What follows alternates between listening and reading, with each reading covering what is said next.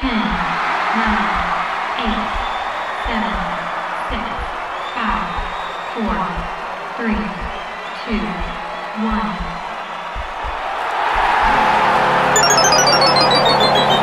Game over. Welcome to Game Over Montreal. We thought it was going to be the usual result there for a few seconds. The Blues scored late and took a 2-1 lead, but the Canadiens got it out. Unfortunately, our trade deadline special with CJ will have to wait. His stomach turned during the broadcast when he was on TSN. Can't make it tonight. We're going to figure out a time where it's going to happen. I apologize for that, but Julian and I, who I'm bringing in right now, are going to break down the Canadiens' first win in, how long has it been, Julian? I saw somebody say 11 games. It feels more like 50.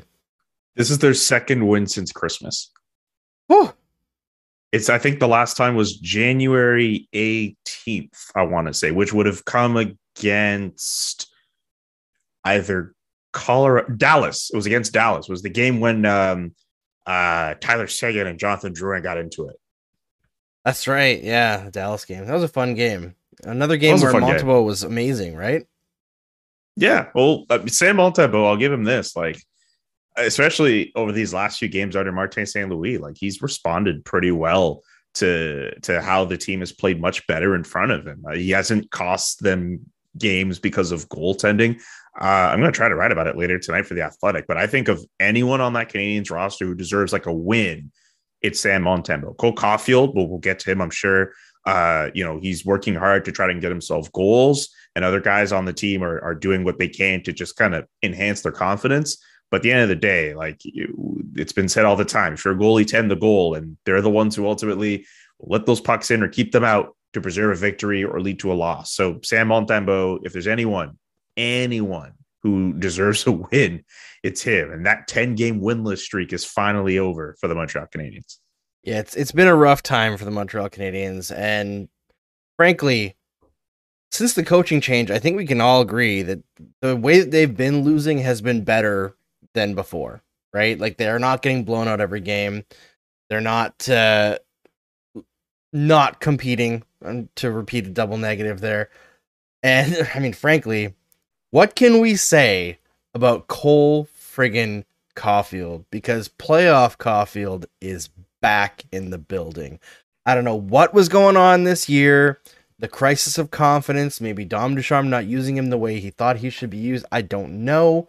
I don't have the inside information on that. But playing for Martin St. Louis, 4 goals in 4 games, plus 1 called back that probably should have still been a goal. Manufacturing the tying goal and the winning goal on this one.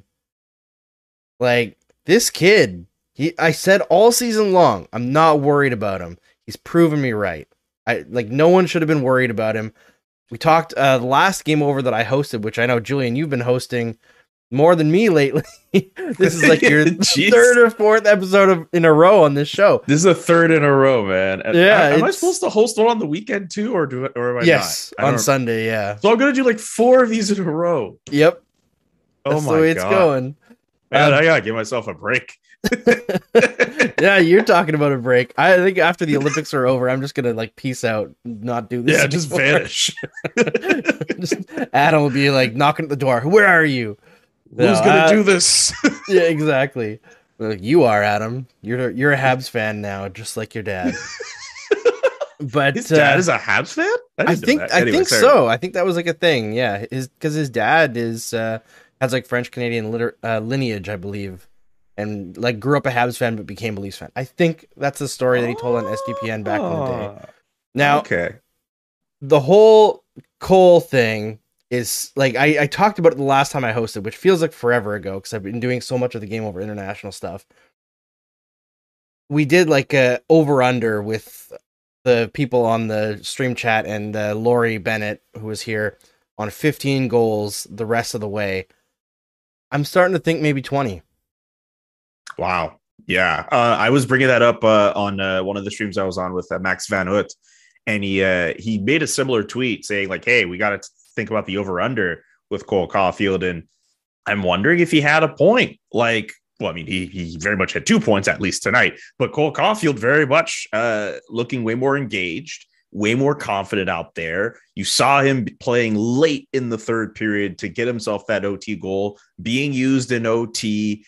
He's a different player. He's obviously energized at the thought of playing for a guy he once looked up to and once wore his number, for a coach who I know this firsthand as someone who spoke to Martin St. Louis during the playoffs, a guy who knows Caulfield can play in just about any era of hockey, or at least he feels that way, and knows that he could play at the National Hockey League level. Like, it's one thing for a guy like Cole Caulfield to have a different voice kind of energize him, but like the coach that he has right now is a guy who has made it publicly known that he believes in him, that he thinks he's a good player. And yes, I understand that happened when Cole Caulfield was playing well, but that's still a really big deal. Like, anyone could just say like, hey, Cole Caulfield's doing well. It's a totally different situation when a Hall of Famer who has a similar skill set to him is out here saying that he's a good player. And again, this was months before we even thought the Canadiens would be terrible or Martin St. Louis would take over behind the bench. You have to look. I mean, I get that the fact that there's a new voice telling him what to do and putting him in situations to help obviously makes a difference. But you can't tell me the fact that it's this particular man, this particular person, the resume that he has doesn't make a difference. Like, it absolutely does. 100% it does. The gravitas that Martin St. Louis has is undeniable. And like, did you see the video that went around of Cole Caulfield wearing 26 as a little kid? I was like, yes. Wow, he's only grown a foot, but he's like 7 years old. Actually true. And I say that with love because I'm a short guy too. So no disrespect to Cole Caulfield. I love seeing the short kings crush it in the NHL. But this whole dynamic is actually exciting. And I feel like it's the first exciting thing about this Montreal Canadiens season. And that is something that I think fans are energized about. For those who are just tuning in, I see a question here from Thomas in the stream chat saying, yo, Andrew, can you ask Julian and Chris about Lafreniere in New York? You reckon they would ever let him go? We will ask Chris that. Absolutely. Chris cannot make it tonight. He started feeling ill last minute. So it's just Julian and I today. We will do a Canadiens trade deadline special at some point over the next month here before the trade deadline. If we can't fit it in before trade deadline, that's fine. CJ can bring insider information after the trade deadline about what will happen at the draft. We can do it at any time. We're hoping to do it quick, but CJ's a busy man. We got to fit it in when we can fit it in. We love him here, and I saw a bunch of comments early in the stream talking about the SDPN cinematic universe and the crossovers. Yes, eventually, I can't share too much information, but eventually there will be an SDPN Avengers moment, and it's not going to be that far away. Doesn't this already kind of count? Sort of? No? I mean, yeah, we're crossing over. This is like, Strange and Spider-Man meeting up in a movie, right? Or like, or like, we'll say like at most like Civil War or something like that. Not that we've been on each other's shows before. You've been on mine with the Montreal Gazette with Hockey Inside Out, and we have a good rapport ensemble. Like it, we've done the crossover before. It's just that we're not CJ or Steve. Yeah, that's probably why. There will be some crossovers, and I will say there is. Steve still has to confirm with me again because he doesn't like being nailed down, but he did say that Steve Dangle is going to be on February 23rd with me against the Sabres. So mark that in your calendars that Steve Dangle is going to be coming on Game Over Montreal. And if he bails, we're going to beat him up. He's not as busy as CJ. Also, Steve, if you're watching this or if you come across this, on that day, don't eat any hot food. Don't eat any whack food. Don't order from some place that you've never eaten before in your life. Make sure there's no salmonella on whatever you're cooking. Make sure that you're good ahead of that day, or else you will get beaten up. Well, when I was watching the game today and I saw CJ on the broadcast, I was like, what is he doing volunteering to come on the show on a day he's actually working? This madman. That's one of my favorite things, honestly, just like watching a Canadiens game, because I'll watch on the TSN broadcast.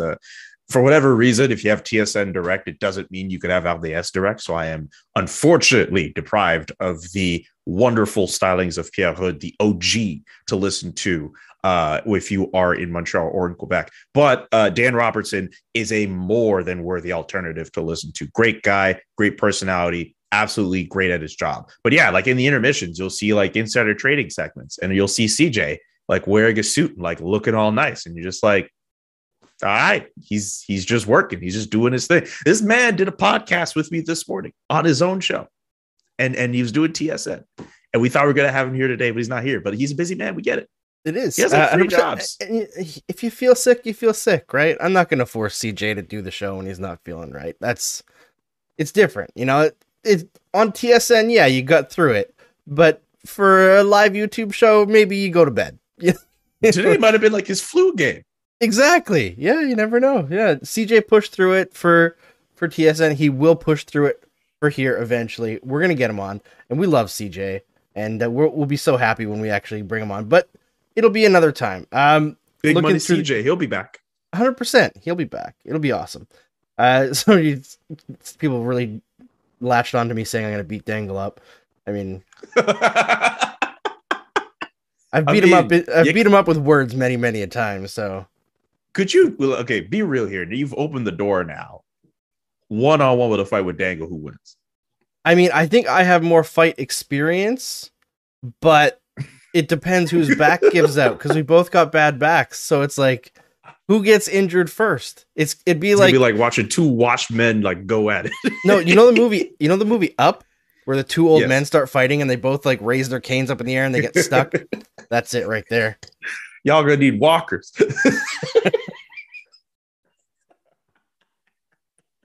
Just a wheelchair fight. Washed up man. Oh god, charity boxing match. You know what? I would probably lose to Steve because he's got cardio on me. I have just not kept in shape the way Steve has. So that's a shame. That's what would probably good. I mean, you know what he should do though, especially if he's not going to do the charity boxing match. That's probably a good idea. Like have the money go to sick kids or something. But if he's not going to do that, I'd have to actually. If he's not going to do that, make him do the gauntlet. Oh, yes. Hot Ones Gauntlet for Sick Kids Hospital. Let's get that everyone done. in the comments right now. Right in the comments. Steve Dangle, Hot Ones Gauntlet for Sick Kids. I bet you could raise a lot of money. I bet we could raise a good amount of money if we got Steve Dangle to do this. Tweet it out. Everyone in the comments right now. I don't mean to hijack Andrew's show.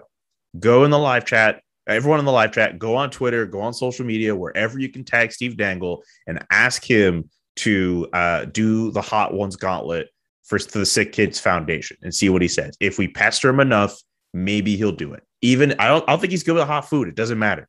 It's for these kids. I feel like Jesse could do like odds where like people could bet on like how long it takes him to take a sip of milk. Because we know Julian and I, the champions, did not take any sips of milk. Yes, sir. We went through the whole thing. Yes, we did. We should probably talk about the game a little bit. I mean, we touched on Sam Montembeault. Fantastic game tonight. I mean, matching Husso, who's been arguably the best goaltender in the NHL over the last couple of months here. I'm impressed. I don't know what changed with Montembeault a couple months ago, but I know he battled through injury here for a bit when they were really struggling and at the end of Ducharme's tenure, and he was getting lit up just like Primo. But man, something changed around maybe the new year for Montembeault, and he looks so much more controlled in net for me. Yeah, I think he looks like someone who, I think when he was first playing his first few games for the Canadiens, just getting acclimatized to everything, he looked more like a liability. He looked like more of a goalie who, would have a bad night, and essentially his goaltending could play a role in why the team would lose games. But as of recently, I don't think that's the case. You could make an argument that maybe the addition of Andrew Hammond would make some kind of change, because right now, psychologically, Michael McNeven is one less goalie off of IR right now. He's down in Laval. Jake Allen, who knows when he'll be back, but maybe he'll be back. It seems as if he'll be back sooner to the lineup than Carey Price will, but who knows what that happens. If they get those two back, obviously those two will be the tandem. But if you're Sam Montembeault right now and one of those goalies comes back, like at first we were thinking, okay, Montembeault would easily be the battery mate, but the Canadians have Andrew Hammond now, who, you put him in net, you're not going to mind if he's going to get shelled a couple times a night, because the Canadians are not in the interest of winning. But in the interest of trying to hold down an NHL job, Sam Montembeault, it's in his best interest to play his best hockey. I mean, we almost saw him do it like almost instantaneously when Hammond was acquired over the weekend. I believe on the Saturday, he had that outstanding game against the Columbus Blue Jackets where he made 40 saves. Not as good the following night against the Buffalo Sabres, but Sam Montembeault has looked good. He's looked like a fine goalie as much as you can. And we also understand, obviously, with the context of the season as it is, they have not won many games, but you can't say, especially since Martin St. Louis took over, that Sam Montembeault is the reason why the Canadians lost those games, those first few games of St. Louis' tenure. And he definitely did his part to keep his team in it tonight. Yeah, 100%. And, one of the things that I'm looking at here, somebody pointed out, Suzuki played 24-44 tonight. I feel like he played a ton last game as well. Clearly, St. Louis is not afraid to lean on Nick Suzuki, and he shouldn't be. I mean, Suzuki has proven that he could play those minutes. It's just a lot to ask from a player, but he doesn't really have much down the center line right now with Dvorak out of the lineup, right? Like, there's not much of a choice. I am liking one thing about St. Louis, aside from like having them play competitively and clearly they're motivated. It seems like he is leaning on the players who have a future, right? And that, like, he's not trying to balance lines and roll four lines. He's trying to put things together that work and get them some confidence right now. And that's something that I was waiting for Ducharme to do all season long. Like, the idea of sticking Anderson with Caulfield and Suzuki tonight, trying to get like Anderson's speed to kind of open up the ice for those guys. Interesting idea. I don't know if it'll work long term, but it's interesting. It's three guys who will probably be here next year, because you probably can't trade Anderson even if you wanted to with that contract. So that I like to see. But I'm looking at this and I saw a couple comments here ragging on Jeff Petrie a little bit. I just want to say, yes, Jeff Petrie took a third period penalty. I know he took a penalty against Columbus as well. I know that the one against Columbus was pretty soft. I thought the one in this game was a little bit soft too. The fact is, since the coaching change, Jeff Petrie's underlying numbers have been spectacular. He also set up the game-winning goal, 2 assists tonight, I believe.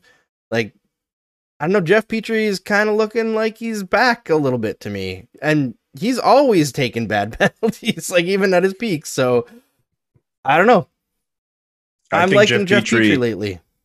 I'll say this, like, another thing he did as well, he scored against the Buffalo Sabres on Sunday. In fact, that game on Sunday, I know it ended up being the big Jeff Skinner game and they won 5-3, but Jeff Petrie scored that game. Yoel Armia scored that game, and Mike Hoffman scored that game. The Canadians got contributions from, yes, they got contributions from guys who absolutely need to contribute offensively. And Jeff Petrie being in that position, I think that does well for his confidence. Yes, he took those penalties tonight and as well against the Columbus Blue Jackets. Then that last one against the Jackets ended up being a lot more devastating than the one he took tonight. And he's got to limit that, but he's at least showing some good. And that's another guy who I think he's stepped up in the last few games. And it seems as if he's liking what he's learning from Martin St. Louis and the rest of the coaching staff now. So that's another guy who doesn't seem as if him and Dominic Ducharme were the best of friends, but then again, who could really be the best of friends as a player with a coach? But yeah, it looks as if he's looked okay under the St. Louis regime. Yeah, and I think one thing we have to keep in mind, and like I said similar when I was on with Lori last week with the whole Ducharme thing, and I think it's really easy to rag on him, and obviously him and Petrie didn't see eye to eye this season. But there's a lot of opportunities to not see eye to eye with people when you're losing all the time, right? Very true. Anytime a team loses anywhere close to the way that the Canadians have been losing this season, you hear talk about like locker room upset and like people who are getting on each other's nerves. And like, yeah, when nothing's going right for you, little things that you might have overlooked while you were winning start to piss you off.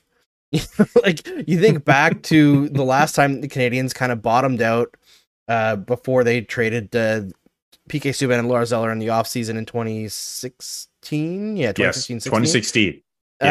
You heard for the first time about friction in that locker room, whereas like the year before that, where they were a top end team, you heard about, oh, this is the tightest locker room that Montreal has seen in years. And then all of a sudden, oh yeah, PK and Pacioretty are at each other's throats, and they kind of tried to rebut those rumors, but it didn't work.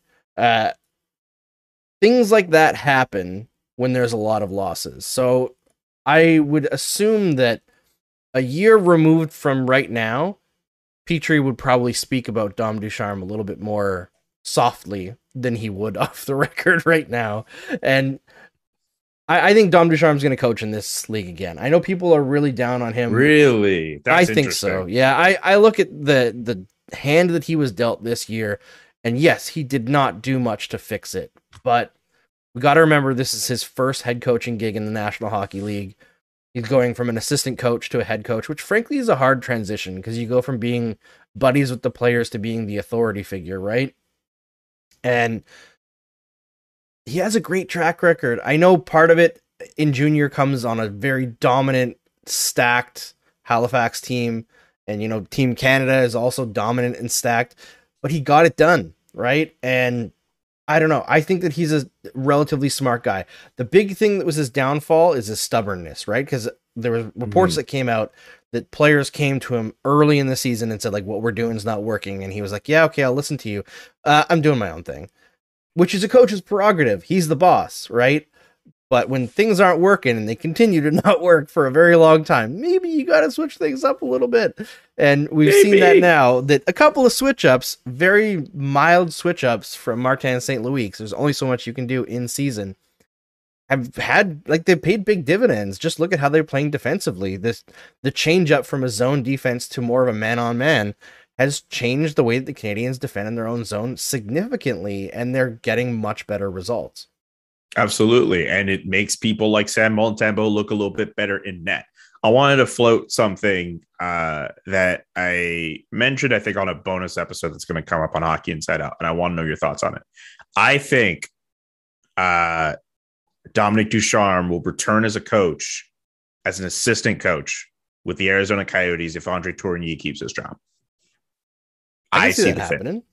I see the fit. I don't know if it'll be for next year at this point. Maybe Dominic Ducharme chills with the 1.7 million he's supposed to be making this year. Maybe he says, you know what, let's try something new in Arizona and you know, get your bearings up with the Arizona Coyotes and coach those guys up in your 3,200 seat arena at ASU.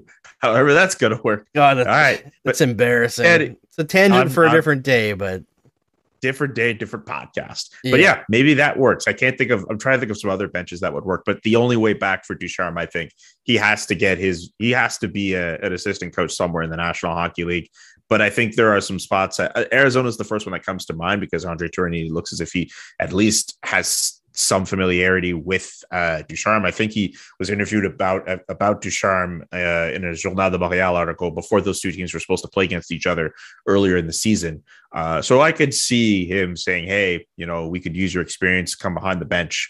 I think it wouldn't surprise me if he came back in that role. It would surprise me way more if some team like the Flyers, for example, were like, all right, dude, come coach this team.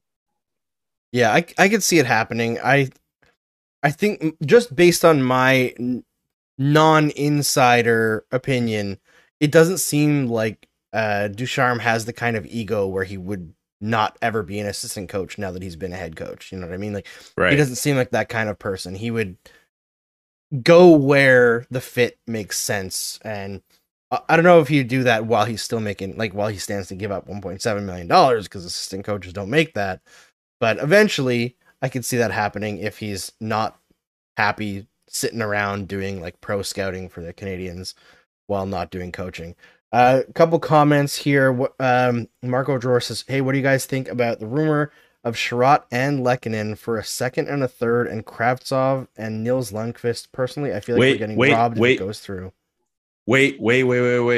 I just want to say something. If it's from where I think it is, there's a guy who made that tweet yesterday, and it was just like some dude tweeting it, and it ended up turning into a whole rumor. I heard some journalist who I'm not going to name was saying like, yeah, that's the package I heard. And I was like, wow, like that sounds pretty extravagant. And then I saw that tweet and I'm like, wait a minute, that's not legit. So maybe there's some deal out there, but maybe it isn't. But I think Patrick Nemeth was part of that package, and Patrick Nemeth is on the IR now for COVID complications. So I don't know, but let's be mindful. It's silly season. So a lot of people are going to come up with these bum accounts and try to pass off as insiders. You know, I don't pretend to be an expert. Berkshire, I mean, we're very humble about what we know and what we don't know, right? Exactly. I always try to be very You don't upfront. pretend to be an expert. No, Yes, no. exactly. I don't pretend to be an insider. If I know something, I'll say I know something. And if I Me too. am speculating or just firing my own thoughts out there, I'll be very clear about that as well. Usually, there's a reason why I do the podcast with CJ, because Exactly. I don't know as much as I want to know, and I want to know more stuff. but now you got a pipeline, right? You got a nice pipeline. Here's a question for CJ when you next talk to him. Every trade deadline, we see fake Drager, fake LeBron. Is this the first deadline we see fake CJ accounts? Yeah, I don't think I've seen one this is it. before. I've never seen a fake CJ account, and there's a part of me that thinks the fact that we even mentioned it now, someone is going to do it. This is SDPN. memes. Yeah, it's gonna be SDPN all over the memes. SDPN Discord. Everybody fake CJ Oh. accounts. Oh, what have we done? Every like third tweet's gonna be like, I like pickles or some shit, or like I'm the juggernaut bitch or something. I don't know, man. We just create a monster. Oh no! Oh no! Awful. All right. I didn't take notes really for this game because I was planning on doing a bunch of trade questions with CJ. So we're kind of flying by the seat of our pants here. But I was writing the whole time. Well, I hope. it's like okay. Yeah, I mean, yeah, it's what we can do. Let's talk about something that really stuck out. Both of us talked about it in our little DM chat during the game. In the last couple minutes there, I guess the last minute of the game, with the net empty, Brendan Gallagher, my God, this guy only knows how to play one way. Dives face first, knocks the puck that's going into the net just wide, crashes into the post. That saved the game, man. Like, Brendan Gallagher, how can That's you a not hustle respect him? That's a hustle play. That is just Brendan Gallagher. That's the best play he's done all year. This is a guy Arguably. not even arguably. That is the best play he's done all year. I'm going to put that up against any other goal he scored or any other big move. That is the best play he's done all year. Brendan Gallagher has labored through much of this season, wincing and like pregame skates and just trying to play through injury. Eventually takes time off. Then he returns. He looks healthy. He looks energized. And the fact that he's able to do stuff like that, that is the Brendan Gallagher of old that a lot of Montreal Canadiens fans are used to. And the fact that he was able to do that and it turned into a game-tying goal later in the period and eventually the OT winner.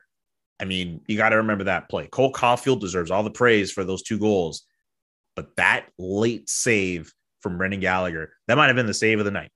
Absolutely. And I feel like it energized the bench too. The fact that he would make that sacrifice and that he cared that much, right? Like he was showing, listen, we're not giving up on this game. And I didn't think they were going to tie it because the Blues are pretty good defensively and like Husso's amazing, right? So the fact that they actually got that and the cross crease pass to Cole, he found the empty net there. And then in overtime, the overtime reminded me of last season when they were just kind of limping into the playoffs and they were terrible in overtime all season long, just like they've been this year. I think going into this game, they were 0-7 in overtime or something like that. They were bad. Yeah, very bad.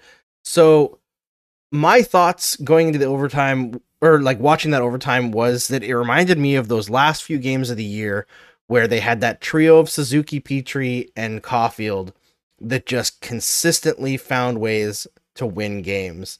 And I think it was always Caulfield who was scoring the winning goal. He had like 3 overtime goals in the last couple games of the season there. Yeah. It just brought a little bit of that magic back, right? And that was the one thing heading into that playoffs that was giving people some positive ideas about that series against Toronto. It was like, look at these guys. These guys are going to kill it, right? And then they scratched Caulfield right off the bat. The first 2 games of the playoffs. Oh, God. Here's the thing. Dominic Ducharme, I hate to make this back about Dominic Ducharme. A lot went bad for him. The whole COVID thing. just the compressed schedule, just being named head coach partway through the season and basically using his morning skates to kind of implement his system, all the players that were lost to free agency and injury in the offseason leading to the team that we have now.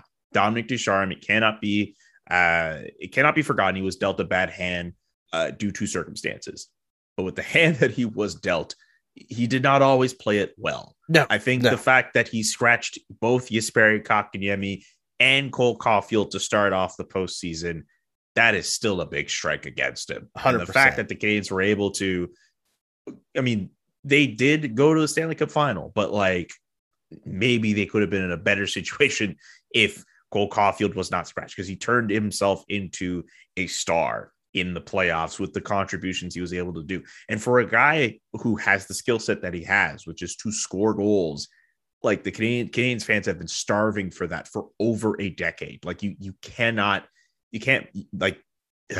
mess with that. The Canadian, he's the most important prospect to this franchise in quite some time, and you cannot mess with his development. So, not to bring up some more shade at Dominic Ducharme here, but man, like it just, with the way that he kind of handled things, it's there's a reason why he's gone.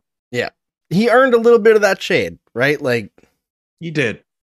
I don't think his career's over, like we said, but he's got some things to learn. And I think not trusting young players is one of those things, outside of Suzuki, who everyone trusts because he's like defense first master guy. So a couple questions here in the stream chat. Somebody was asking, Robert was saying Gallagher deserves the C, and other people were saying, I wouldn't give him the C because he's too emotional. I lean towards also not having Gallagher as the captain. I feel like you can be the heartbeat of a team and not be the captain. I think his relationship with officials is not very good. And there's certain things that you want from captains that Gallagher doesn't bring. But like having an A makes sense. I think he's had an A for a long time now. Yeah. Leon or Leon, I don't know how you want that pronounced, buddy, but he says Gallagher is the adrenal gland of the team. That is accurate. He's the what? The adrenal gland of the team, so it creates the adrenaline. Okay. Right? All right. So he gets them pumped, right? So that makes sense to me. What else have we got here? Who would win a Marty St. Louis versus Jeff Ducharme custody of Cole Caulfield ladder match? I mean, Dom's got the height, but I think Marty wins that because Cole would be hugged onto him like a koala. Can I add something with Brendan Gallagher here? Like, I think before this week, my thinking of Brendan Gallagher wearing the C would be like, I guess that would make sense because of the fact that he is this undersized guy who manages to play through adversity. And I got the sense, I guess still get that sense that players still like playing around him, and he does kind of pump everyone up. But hearing Martin St. Louis in the limited amount of time he was around the team make it seem as if Tyler Toffoli was the captain without wearing the C. And he even reiterated that during a one-on-one interview with John Liu that was heard during the TSN broadcast. That really kind of changed my mind a little bit about Brendan Gallagher wearing the C. Maybe just him as an assistant captain makes makes more sense. And it really made me realize, or maybe really made me think that, you know, just because you have all these challenges that have come up against you and you found yourself in the locker room and you're able to play in the NHL, it doesn't necessarily mean you should be captain, right? Like people like Josh Georges and what he means to a hockey team. Does that mean he should be a captain everywhere he goes? Maybe, maybe not. Paul Byron has some of the same similar qualities, played his 500th career NHL game, scored at his 500th NHL game tonight. Probably just a good A. And Brendan Gallagher, funny enough, at intermission as well, described him as a great role model for other guys. If they find themselves feeling sorry, they could look at a guy like Paul Byron. That's not necessarily a guy who necessarily needs to be a captain. And he seems to fit in his role just fine. A lot of people like him for what he's doing. So I don't know who the next captain of this team is. Maybe it could be Nick Suzuki. Maybe you slap it on him for next season as a sign to show that he is the guy who's going to lead the core going forward to prominence. But I guess I'm not as high on Brendan Gallagher as captain for this team anymore. And Martin St. Louis' assessment of of Tyler Toffoli kind of changed my mind on that. Yeah, I'm with you, and I mean, I haven't gotten a chance to talk about the Toffoli trade. I guess did you get a chance to on Sunday? I don't remember if it happened before or after the game. Yeah, I didn't. Well, I don't remember if I talked about him that much. Well, I mean, it happened like after Sunday, so it wouldn't have been traded yet. So let's talk about that trade because I was on team keep Toffoli, just because the way that Hughes and Gorton had talked is that they didn't want to do a deep rebuild, but based on the fact that they have traded Toffoli, I think the writing's on the wall that they are going to do a bit of a deeper rebuild, and this is not going to be a trying to be competitive 2 years from now situation. I think that they want to be like not trying to lose, like basically playing how they are right now, right? Where they are playing with passion and they want to win games, but they're also not going to put the best roster out there because you just don't trade a guy like Tyler Toffoli if you want to win in the short term. And his contract is so good. I still think I got a lot of pushback on Twitter for saying it that the return to me was a little bit underwhelming just because Emil Heineman is like a B-level prospect, not an A-level prospect, and just the combination of the term left on Toffoli's contract, which essentially gives the Flames 3 potential cup runs with him. His contract, like how much it pays, is ludicrous. The fact that he's been a first-line player for 6 of the last 7 years, I don't know. I think that they could have got a little bit more if they'd waited maybe, but at the same time, first round pick's not a bad thing. Man. Decent prospect who can score goals isn't a bad thing. The other 2 pieces were just throw-ins to me. I mean, Tyler Pitlick is a warm body, and a 5th round in 2024, that's either a trade piece or something for 10 years from now. That's very true. I don't know. I thought the deal was fair. I understand he's played top line minutes in Montreal and for other markets that he's been in. We saw him with the Flames. He's a third line guy to them. He's a guy who's going to contribute to second line, but he's still a secondary scorer. Like they're not going to rely on him the same way that they're going to rely on Matthew Tkachuk and Johnny Gaudreau in Calgary. But yes, he is still a good scorer and he is on a good contract. But the Canes got a first round pick for him. And the teams that were going to go for a guy like Tyler Toffoli were going to be late in the first round in terms of the first round picks they would give up for a guy like him anyway.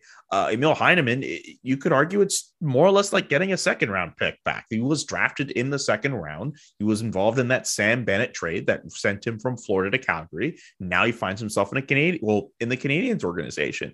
I'm not going to get lost into what the player comparisons are because I have not watched him play. But the fact that they have another prospect in their system, I think that's good for them going forward. The Canadiens should be in the business of getting prospects in their stable and seeing what they can get for them in their core going forward. Not to mention the 5th round pick and another warm body that at the end of the day, as they're going to lug through these games where they're not going to win all that much, they need warm bodies on this team who are just going to kind of help them go through the motions and go from game 1 to game 82. In their seasons going forward. I thought the trade was fair, but I will say that with what he meant to the team in such a short time, there was a part of me that thought it would be cool for this core if Tyler Toffoli got to stick through it. I think he had that quote with Cole Caulfield where he was saying he was telling Cole Caulfield. That was sad. That kind of gave me like Iron Man, Spider-Man vibes in Infinity War. He's like, don't go. That's how I felt about that. Reading that got vibes like that. But Tyler Toffoli, in the short time he's been there for this Montreal Canadiens team, an impactful player. I believe led them in goals last year. Scored the OT series winner against the Winnipeg Jets in the second round in a short amount of time. Meant a lot to the Montreal Canadiens. Meant a lot to the Canadiens fans as well. Just goes to show it doesn't matter. You don't have to play 300 games or you could be 100 games. You could make an impact for your team if you do some good things. And Tyler Toffoli seemed like he did. Yeah. And like it was pointed out on social media yesterday, I think that if you ignore the little stop in Vancouver, Tyler Toffoli has followed the exact same career arc as Mike Camilleri. Start in LA, go to Montreal, Bomber playoff, get traded to Calgary, although not in the middle of a game. So he's got that going for him, which is nice. Yeah. Hopefully a little bit better of a return overall for Toffoli than they got for Camilleri. But yeah, I think the main thing that's going to be interesting to look at by the time we get to the draft is going to be less about what the Canadians got for each specific player that they move out. It's going to be what are the total accumulated assets. And I think that's where we're going to look back and say there's a potential for creating the next core of the team, because they're going to get a first round pick for Ben Sherratt. Like, that's insiders been saying that all year long. Seems like that talk's only been heating up. The only way they don't get a first round pick for Sherratt is if they get a really high end prospect or like NHL ready player, which I've been teasing. I've heard that name out there. I keep on teasing Steve. I just say Rasmus Sandin, just a little lightly used Rasmus Sandin for Ben Sherratt. Yo, have you seen the tweets about the podcast today, the CJ show? So a few people were like, I think even Dom Luszczyszyn was all like, man, the Leafs have not learned from acquiring Nick Foligno. A lot of people kind of lost their minds at the idea that not only are the Leafs interested, they might be very interested in Ben Sherratt. That was a really interesting thing to hear. And I kind of had to ask CJ, like, so what you're saying right now is there's a growing sense that the Leafs are a front runner. He kind of had to like check himself a little bit, like, okay, like to be a little bit more clear, the Leafs are very interested, but there seems as if a lot of fans in Toronto are not happy about the prospect of getting Ben Sherratt. I mean, if I was a Leafs fan, I would also not be very happy, especially considering the price tag. But a Dill Pickle here asks, do you think that's just Sherratt's people pumping his tires? I don't think so, because I don't think there's a lot of benefit to that. I think, if anything, if the stuff coming out about the Leafs is not necessarily leaking from the Leafs, I think it's probably other teams putting the Leafs out there to like make the spotlight on the Leafs, right? So like they can get something done or like look at another player, because the Leafs absorb a lot of the spotlight. Let's be honest. It might not all be coming from the Maple Leafs.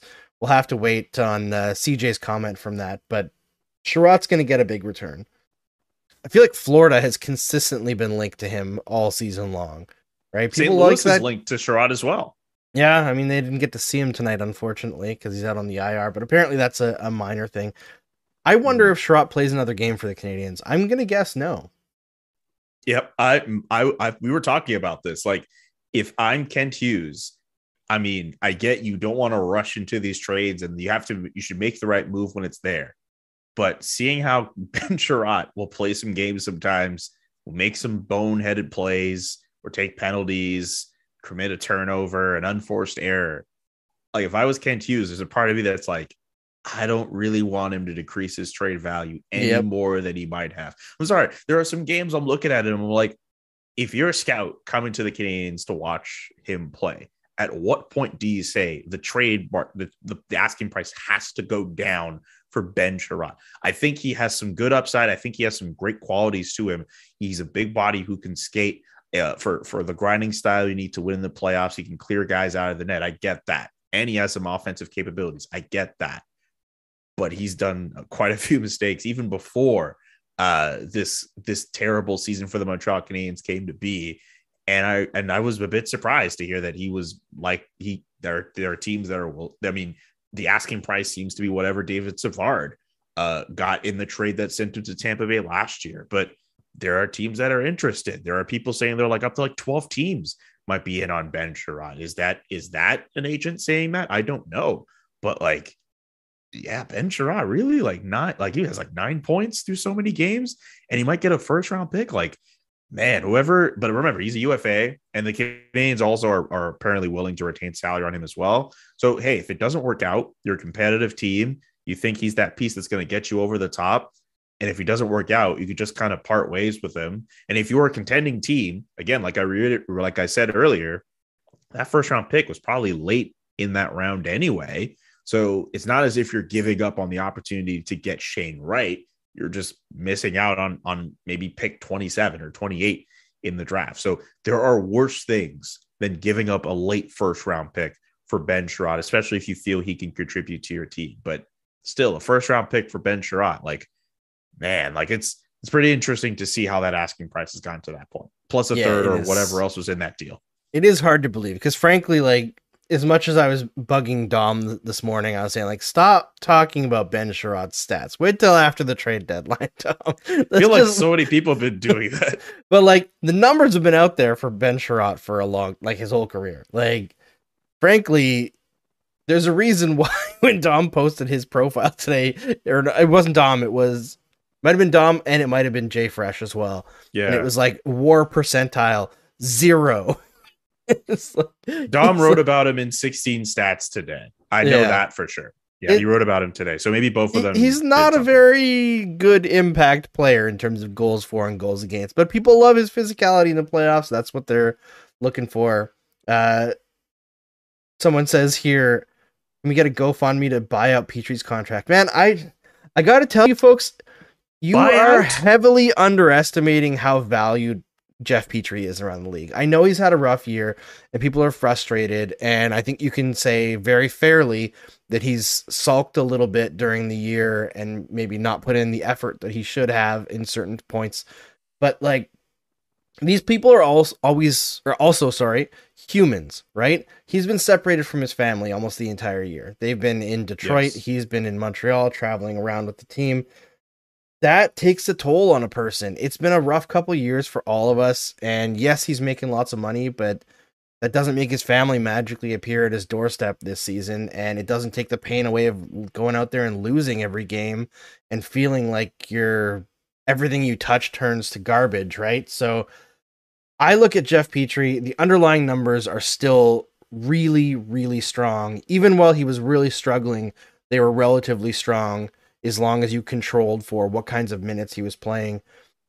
He's not making that much money, man. For a first pair defenseman, 6.25 is not that much. The term is not that bad at 3 years. Like, yeah, he's getting up there in age. That makes it a little bit more difficult, but everything that I read around the league or hear around the league is that if the Montreal Canadiens try to trade Jeff Petry, it's not going to have to be at a discount. They're going to get decent value for him. The only thing that's going to be a hiccup is finding a team that can take on the term. And if that means that he doesn't go to a contender this year, that's fine. They might not get like a first round pick per se, but they might get prospects or a package of some sort of maybe a slightly younger defenseman. Who knows? But I don't think the Jeff Petry trade is going to be that difficult for Kent Hughes to make. And I don't think the return is going to be underwhelming either. Yeah.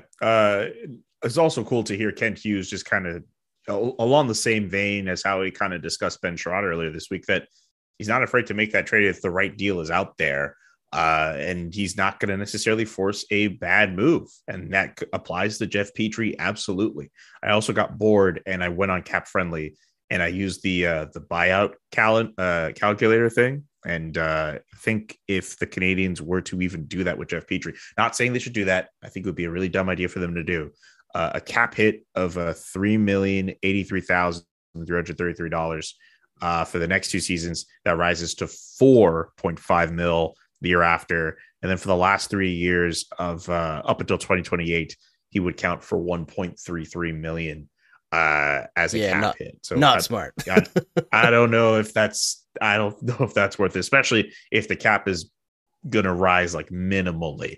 Again, not something that should be taken seriously. Someone just asked the question. I just wanted to just see for myself. Yeah. Greg Bayer says Petry had a 46% expected goals for percentage with Ducharme and has a 55.7% expected goals for under St. Louis. Yeah. And he also led the team tonight. I think it's the second or third game in a row. He led the team in expected goals for percentage. So like, he's doing his job. I think Petry's fine. If he ends up getting traded, that's fine because they got to rebuild, but I don't think it's necessarily something that has to happen this year unless he really wants it. And it seems like Hughes keeps on saying he's open to it, but hasn't requested a trade. So I don't think this is a situation where they're up against it, right? And this is something that I wanted to ask CJ about. Like, I kind of built a game and I was like, going to go through the Habs roster. And I was like, if this player is going to move, is it going to be like deadline, draft, or next deadline? Because one of the few advantages that Hughes and company have with all these players locked into term is that they don't actually have a rush to trade them, right? Outside of Sherratt, like these guys, if they just stay around the next season, the team's going to be bad. They don't need to trade them right now. So they can wait for a more opportune time if teams have more space in the summer or there's a spot next deadline. there it goes. It's not a big deal. So, yeah, someone said, Thomas says, kind of fucks your reputation to ask for a trade. I don't think that's true. There are certain people in the NHL who feel that way. I know Brian Burke, as a manager, felt that way. There's a story out there about, you remember Peter Zezel, or is that before your time, Julian? A little bit before my time, but I remember the name. He was a good player, and he's like, at the end of his career, he wanted to be like nearer to his family. I believe one of his parents had cancer, and he asked for a trade from Brian Burke, and Burke literally sent him to the team furthest away from where his parents lived, out of like pure spite, because it's like, I don't want to be asked for a trade from a player. That's like disloyalty. And it's that old school attitude is I don't think as many modern managers feel that way. I think that if a player wants a different situation, like even I found Marc Bergevin, when he was here, when players asked him for a trade, he was pretty respectful to accommodate them. Right. So, and Bergevin is a pretty old school guy. So I think modern managers view it much differently than I think most of us do. What do you think Jack Eichel, what's the reputation around Jack Eichel now? And I understand his circumstances were a little bit different, but like, I mean, the fact that he's back in the league already says Jack Eichel was right. They should have let him get that surgery, right? Should have let him get that surgery. I get that Buffalo need to rebuild his rebuild, but like, I if I'm a Buffalo Sabres fan, sorry, Dwayne, but like, geez, like I feel you're going to be in for some painful times. I know the first game against Colorado didn't look all that great, but like, I think Jack Eichel's going to fit just fine in Vegas. Yeah, I don't know what this person's talking about here. The ref app says, I just don't think Caulfield has much of a future in the league. He's going to be a good player, no doubt, but I see him more as a Hoffman than a St. Louis. I mean, I don't think he's going to be Martin St. Louis, but I think it's very clear that he plays with much more dynamic skill than Mike Hoffman. Like, Mike Hoffman does one thing, right? Yeah. And he does it very well. He's a spectacular shooter from a distance, but Cole Caulfield brings a lot more than that. Cole Caulfield, there was a play earlier in the game. I believe it was Cole Caulfield who kept the puck from exiting the offensive zone. He took a puck off a player who was trying to exit the zone for the Blues and helped create a chance with Nick Suzuki. I don't think Mike Hoffman does that. He does not have that in his game. I think an underrated part of Cole Caulfield's game, he will dig for pucks and he will make plays. Mike Hoffman's not a playmaker. He's a hired gun to score. Cole Caulfield has skills to be a playmaker. Yeah, I see Cole Caulfield has like game breaker potential. Not as like a superstar, but he can break open games, and we saw that tonight. Mike Hoffman is a guy who's a complementary player who can score a ton because his shot is absolutely sick. Someone is saying, do you think Montreal goes after Nazem Kadri in the offseason?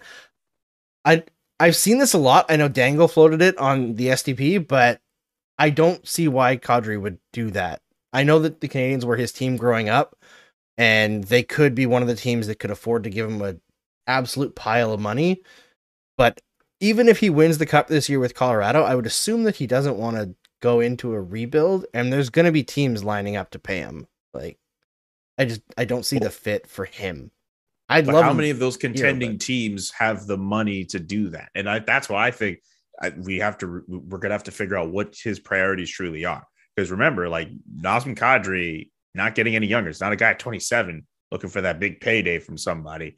He's in his early 30s, maybe trying to bank on some team saying, "Hey, you know what? Like, we're willing to give you all this money for what you're doing this year," which is well above what he's done in his career to this point. I think if the Canadiens got him, it probably goes against.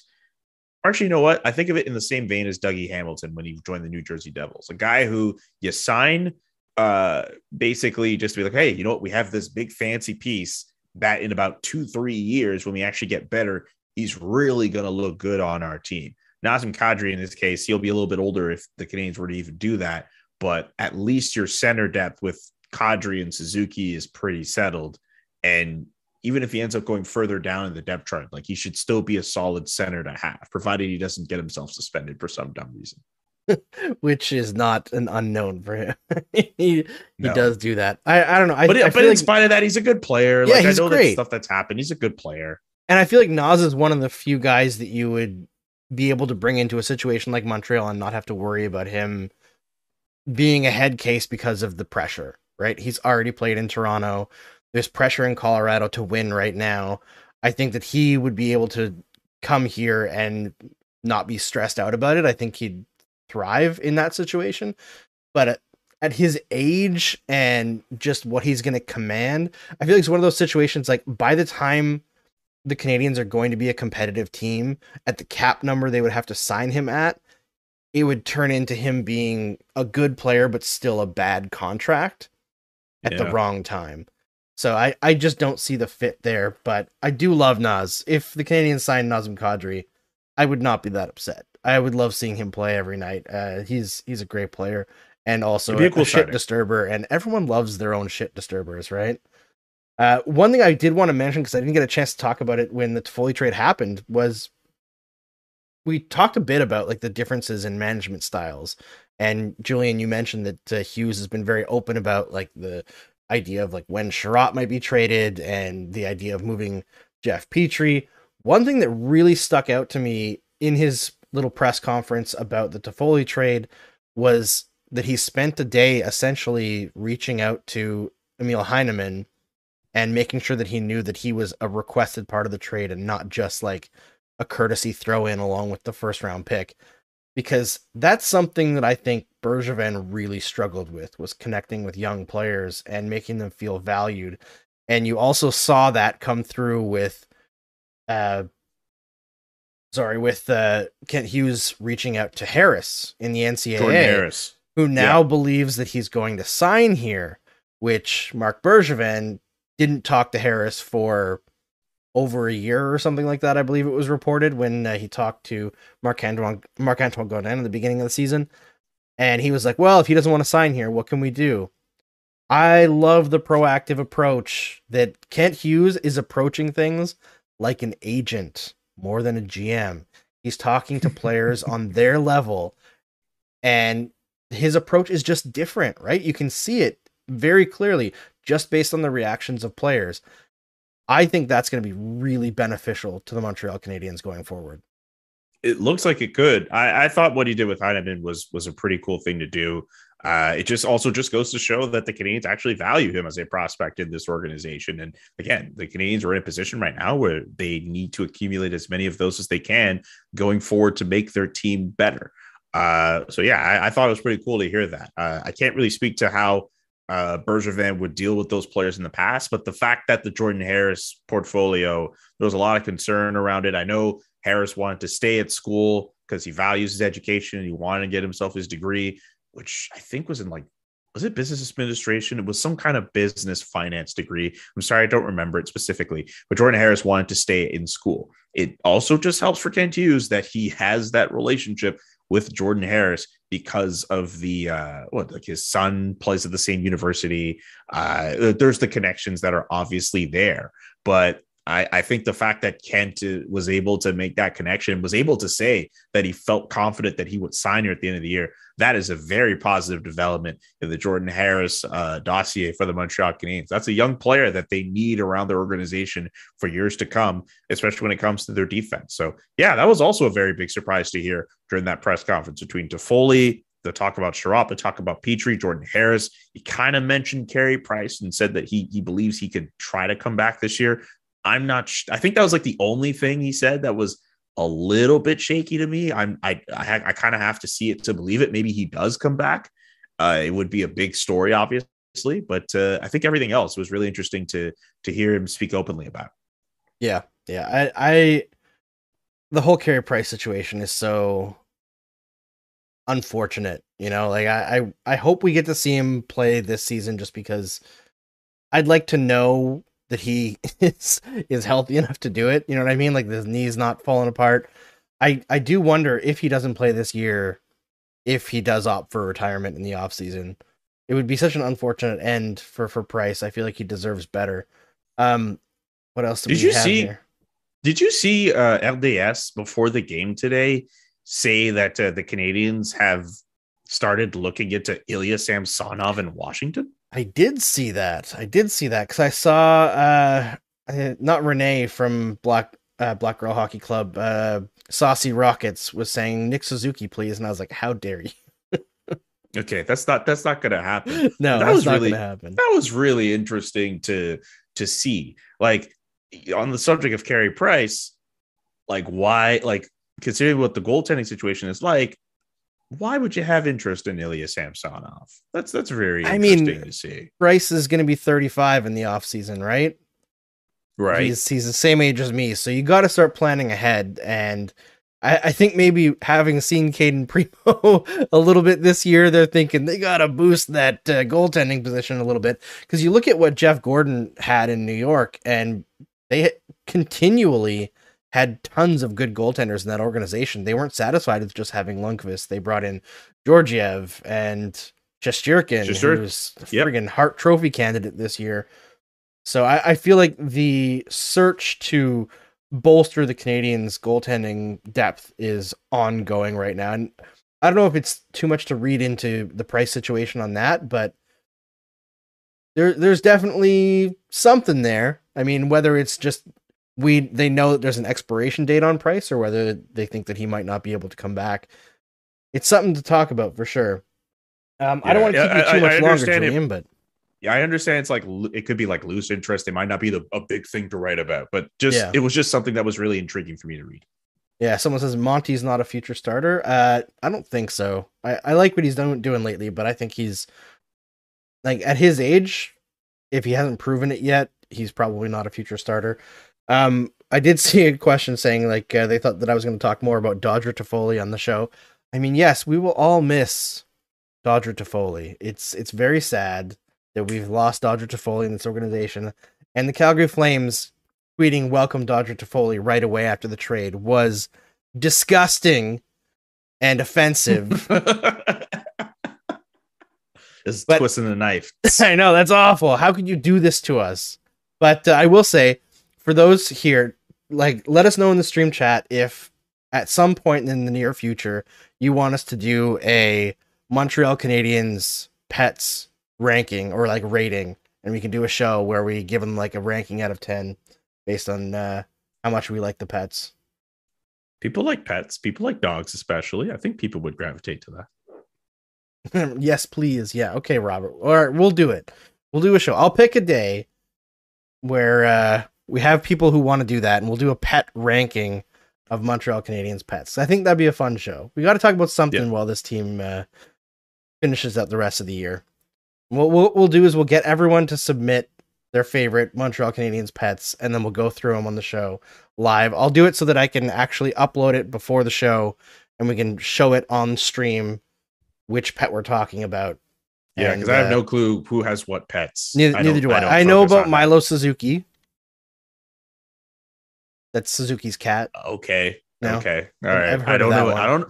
I don't know anything about these pets, bro. Like, I'm looking at the players. I don't care about pets. Sorry. I shouldn't say I don't care about pets. It's not something that I focus on. Julian McKenzie, anti-animal. You heard it. No, don't say that. Don't say that. Don't say that. I don't want people going at me saying that. That's not true. Oh, yeah. That's a good question. Does Marty St. Louis have a dog? We don't know. I don't know. We don't know. We got to find this out. We got to do some investigative journalism, folks. We got to find every single pet loosely associated with the Montreal Canadiens. And if we have bonus time on that day, maybe we'll get viewers to submit their pets, and I'll throw it into the OBS and we'll go through it. All right. I'm going to wrap it up because Julian's got work to do. I've got work to do covering the Olympics for my last episode of Game Over International, which is live tomorrow morning at 6 a.m. I'm going to do this one on my own, so I'll need the people who are going to be in the stream chat to give me some questions and talk to me. It's going to be the last one, and then on Sunday night at 8:30 p.m., it's going to be me, Omar, and Sean Fitzgerald is going to join us, and we're going to recap Canada's performance at the Olympics, what went wrong, what went right, best stories. And if you haven't seen the show from this morning that I did with Mikey Stevens and Erica Lindsay Ayala, please watch it, because there's some great stories that we shared on that one, including one from Erica where you can actually see both of our minds get blown in the moment, because it's such an amazing story, and that's what the Olympics are all about. So before we close this out, Julian, tell all the people at SDPN where they can find you. The Athletic. I will be hopping off now to work on my plus minus column that comes out every either late Thursday night or Friday. Looking at the time, it's going to be a Friday release, it looks like.